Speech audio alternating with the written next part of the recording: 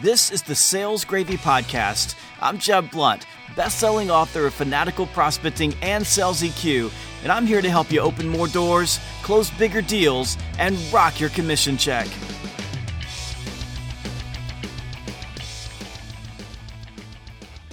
Welcome back to Sales Gravy. On this episode, we have part 3 of my conversation with Patrick Tinney, the author of Unlocking Yes, on sales negotiation tactics. And in this episode, we do a deeper dive into those core tactics that will make you a more effective negotiator. One of the big things, though, that holds salespeople back from being better and more effective negotiators is our natural fear of being rejected. And in my brand new book, Objections, I teach you the keys to becoming rejection-proof and building obstacle immunity so that in those tense situations, you are able to influence and persuade other people to comply with your request. So go right now to Amazon, Barnes & Noble, or wherever books are sold and pick up your copy of my brand new book, Objections. I guarantee that this is one book that will help you make more money this year. Now, here is part 3 of my conversation with Patrick Tinney on sales negotiation tactics.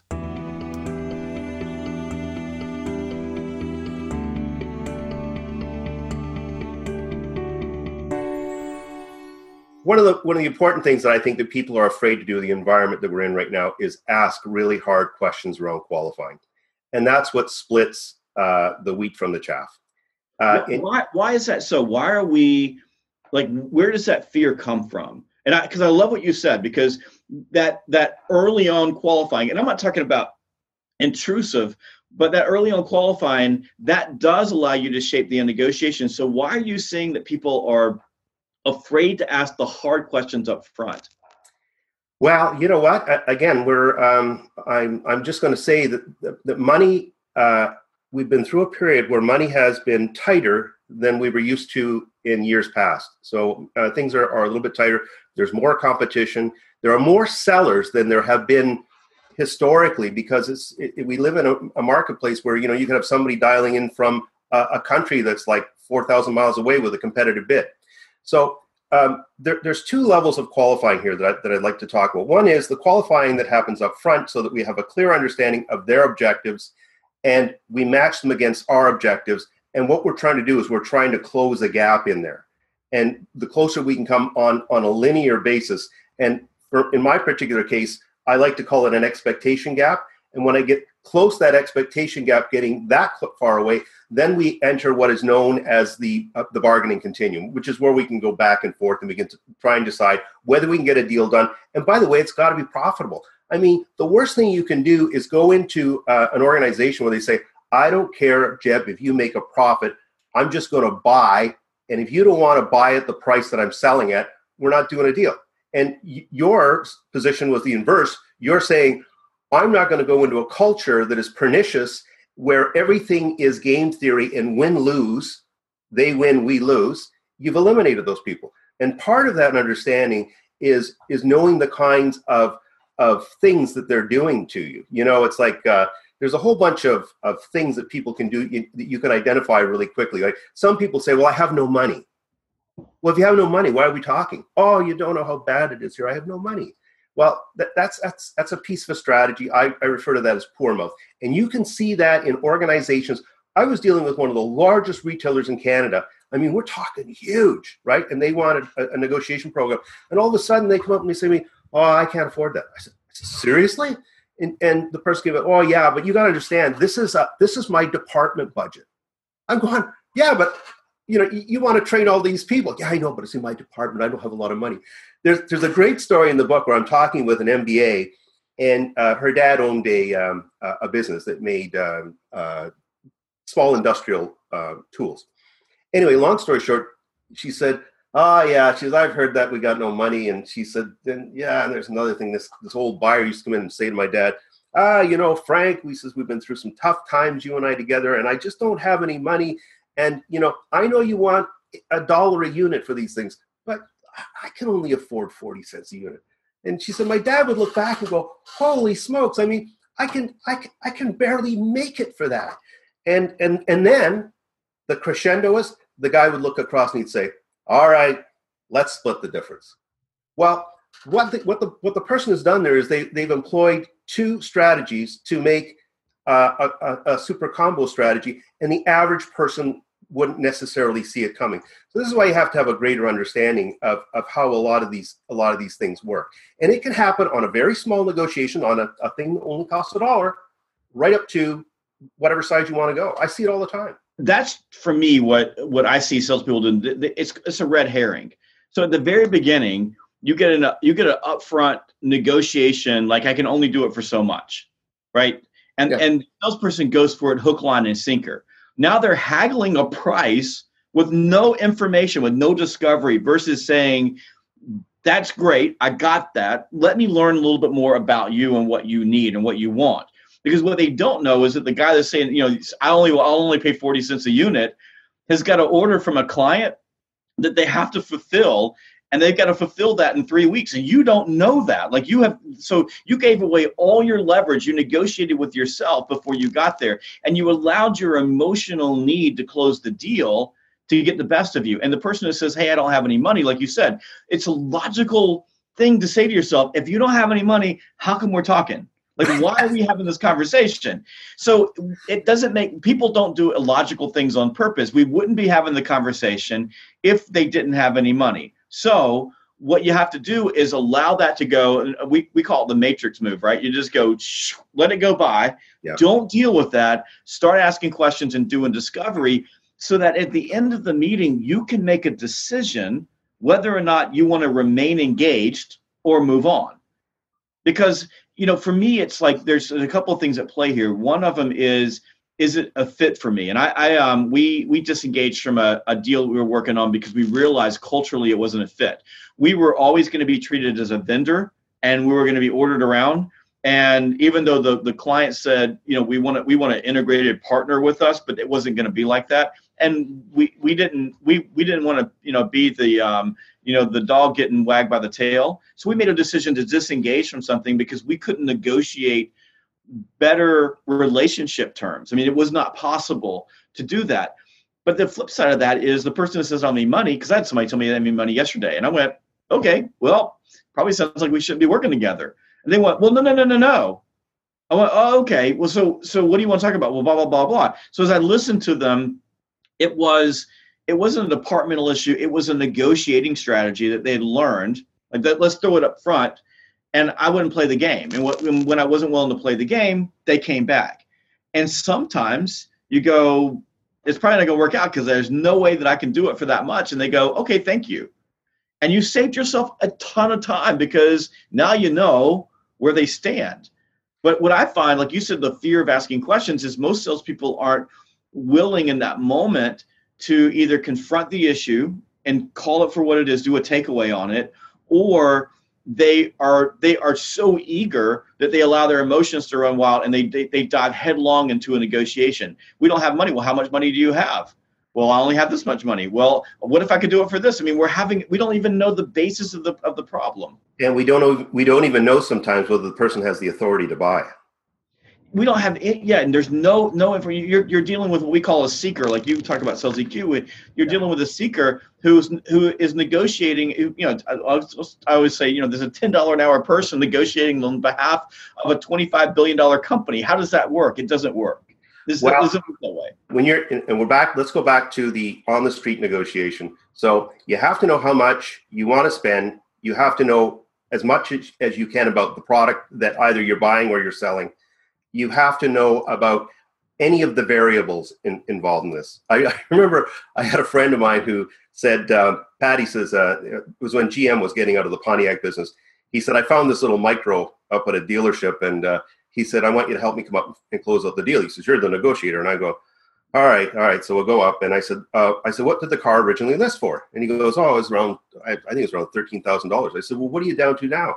He says, oh, we're down around $9,000. I says, my God, you've worked this poor guy down. He says, yeah, I know, but he says, he says, you come up. He says, you're smart. So anyway, not that I'm smart, by the way, but anyway, I am persistent. So anyway, I went up, and so I got talking to this guy, and anyway, I said, all right, so we're pretty close here on price. I mean, we're going to ask for just a tiny bit more here, but what can we do on soft costs? And all of a sudden, you see the salesperson's eyes just light up like a Christmas tree. He goes running back into the car dealership, and he get in here really quick. Nobody talks about soft costs at a car dealership. Yeah. So anyway, we went in there, and the funny that I'll just give you a funny little story on this one. So we're in this deal. I'm asking for a little bit more. I'm asking for some detailing, and I'm asking for a break on a long-term service agreement because, if Pontiac gets out of the business, then we want to be assured that we have access to parts and all the rest of this stuff and good service. And so finally the guy looks over and he says, I'm not, this is a sales manager, I'm not going to accept this deal. And all of a sudden somebody walks in with a cherry pie.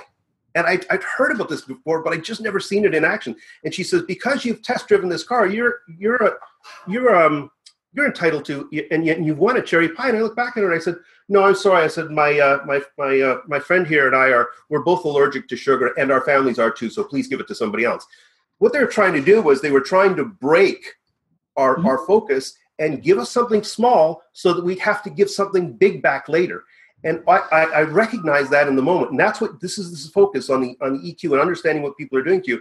And I leaned across the table and I finally said to the sales manager, I said, listen, we've eaten up at least 2 or 3 hours of your salesperson's time. I got to figure that's worth a dollar amount. I'm sitting here in front of you and I got to think that you're worth so many $100 of an hour. So I pushed the deal across the table. I said, you can't, if you don't sign this deal and I walk out, you're down this much money just by sitting there, not signing the deal. And he looked back at me and he says, sign the deal, get this guy out of here, get him down to finance and get him out of here. So many influence frameworks in there, especially the cherry pie, the obligation framework. So giving it to you, it's a deep-seated thing for us as human beings. If someone gives you something, you want to give something back. And you can do the same thing in negotiations, but I love what you did. But you did it on the buyer side versus on the seller side. Right. Is you quantified the soft costs, the cost of not doing something, the risk, the upside risk of not doing something, and a lot of salespeople don't do that. I watched a salesperson do this masterfully with a client where she went in with a higher price, so her rate was higher than the competitor. And the buyer, of course, said, apples to apples, this rate's too high. It's higher than the competitor. How can you justify this? And she says, well, you have to send 2 people over to the competitor every day in order to get the service that you pay for. They have to go there. And because my competitor is not available for you, you're having them sit out in front of the competitor's office waiting to get the service that you paid for. And you told me that your people, they're $20 an hour. So every day they're out there for 2 hours. It's $80 a day that you spend to get this service. And if you add that up, it's this much. So if you look at my rates compared to my competitor rates, I'm actually putting this much money in your pocket. And the buyer reached across the table and signed the deal. But that goes back to discovery. She had done her homework. She understood the value, the cost of the buyer doing that. And she didn't expect the buyer to logically understand that. The buyer at the emotional level was just looking at 2 rates.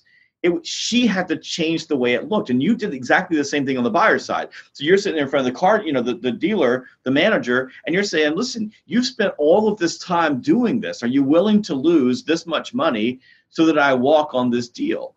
There was another thing here that I think is important, and that is understanding what you can give away. So we often get so caught up in negotiating a price that we forget that there are soft costs. Like there are soft things. There are delivery dates that can be moved or changed. There are add-ons that we can give that don't cost us any money at all.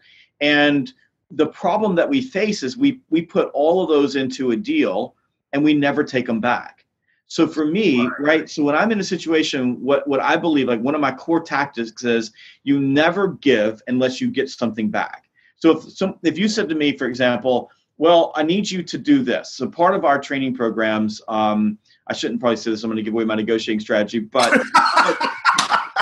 part of our training programs, we offer anchor sessions. So we typically, when we go on site and train, we'll do 4 anchor sessions afterwards. Yeah. Usually one of my trainers does an anchor session. So it costs me money. I mean, there's real cost to it. I pay the person for the time that they're in the anchor session. But what we also know that as trainers, it adds a lot of value, because if we can go back in and we can spend a month, once a week with the people that we trained, the training material is more likely to stick. So everybody wins in this situation. But when someone comes at me and says, I'm not willing to pay this for training, then we can take that back off the table. There is value to it. I mean, there's value to doing that, but we have that as a way of saying, if, in this particular environment, we've priced ourselves to include this in, but if you want to do at this price, we won't do those sessions. The good news is that most people see the value in those sessions and they understand why they're there. And by using that as leverage, we're able to help them get out of the apples to apples comparison and start thinking about the overall value of the deal that we presented them. And I think every salesperson everywhere has some of those intangibles or some of those things that they can keep in their back pocket. The problem is they never take them away. Like you put your deal together, you say it's going to be this, and this. And the buyer comes back and says, well, I will only pay you this. The salesperson negotiates the price without ever pulling anything else off the table. So, it's like in the car dealership example, if the sales manager had said, well, I'll give you this price, but I'm not doing the detailing. The detailing, there's some cost to them to do the detailing, but the people that they're going to be, it's a fixed cost for them. For you, it means a lot, right? Having the thing washed, all those things. So you may say, but I really don't want to wash the thing myself. I want it to look good. And we have to realize, I think, where our leverage is. And like my number one rule for negotiating, Patrick, is I never, ever, ever give something away unless I get something back. There has to be a fair value trade in any negotiation. And when you look at it that way, you win. The problem is we go back to, if I didn't do discovery, if I didn't do my homework, if I didn't know all of the things that were happening, if I didn't understand the competitive set, then I'm not able to take things away because I'm afraid that if I pull something back, it's going to hurt me. I don't have any other information. Back to objectives. You have to understand with clarity the objectives on both sides, and they have to be crystal clear. That is the most important thing. Thank you again for joining me on the Sales Gravy podcast for my conversation with Patrick Tenney about sales negotiation. Parts 4 and 5 are coming up soon, so make sure that you're subscribed to the podcast so you don't miss those episodes. And do yourself a favor. Go right now to Amazon, Barnes & Noble, or wherever books are sold and pick up a copy of my new book, Objections. Objections will teach you the emotional control that you need in those tense moments when you are negotiating and asking for what you want. And it's the one book that I can guarantee will make you more money this year. Go pick up Objections, the ultimate guide to mastering the art and science of getting past no.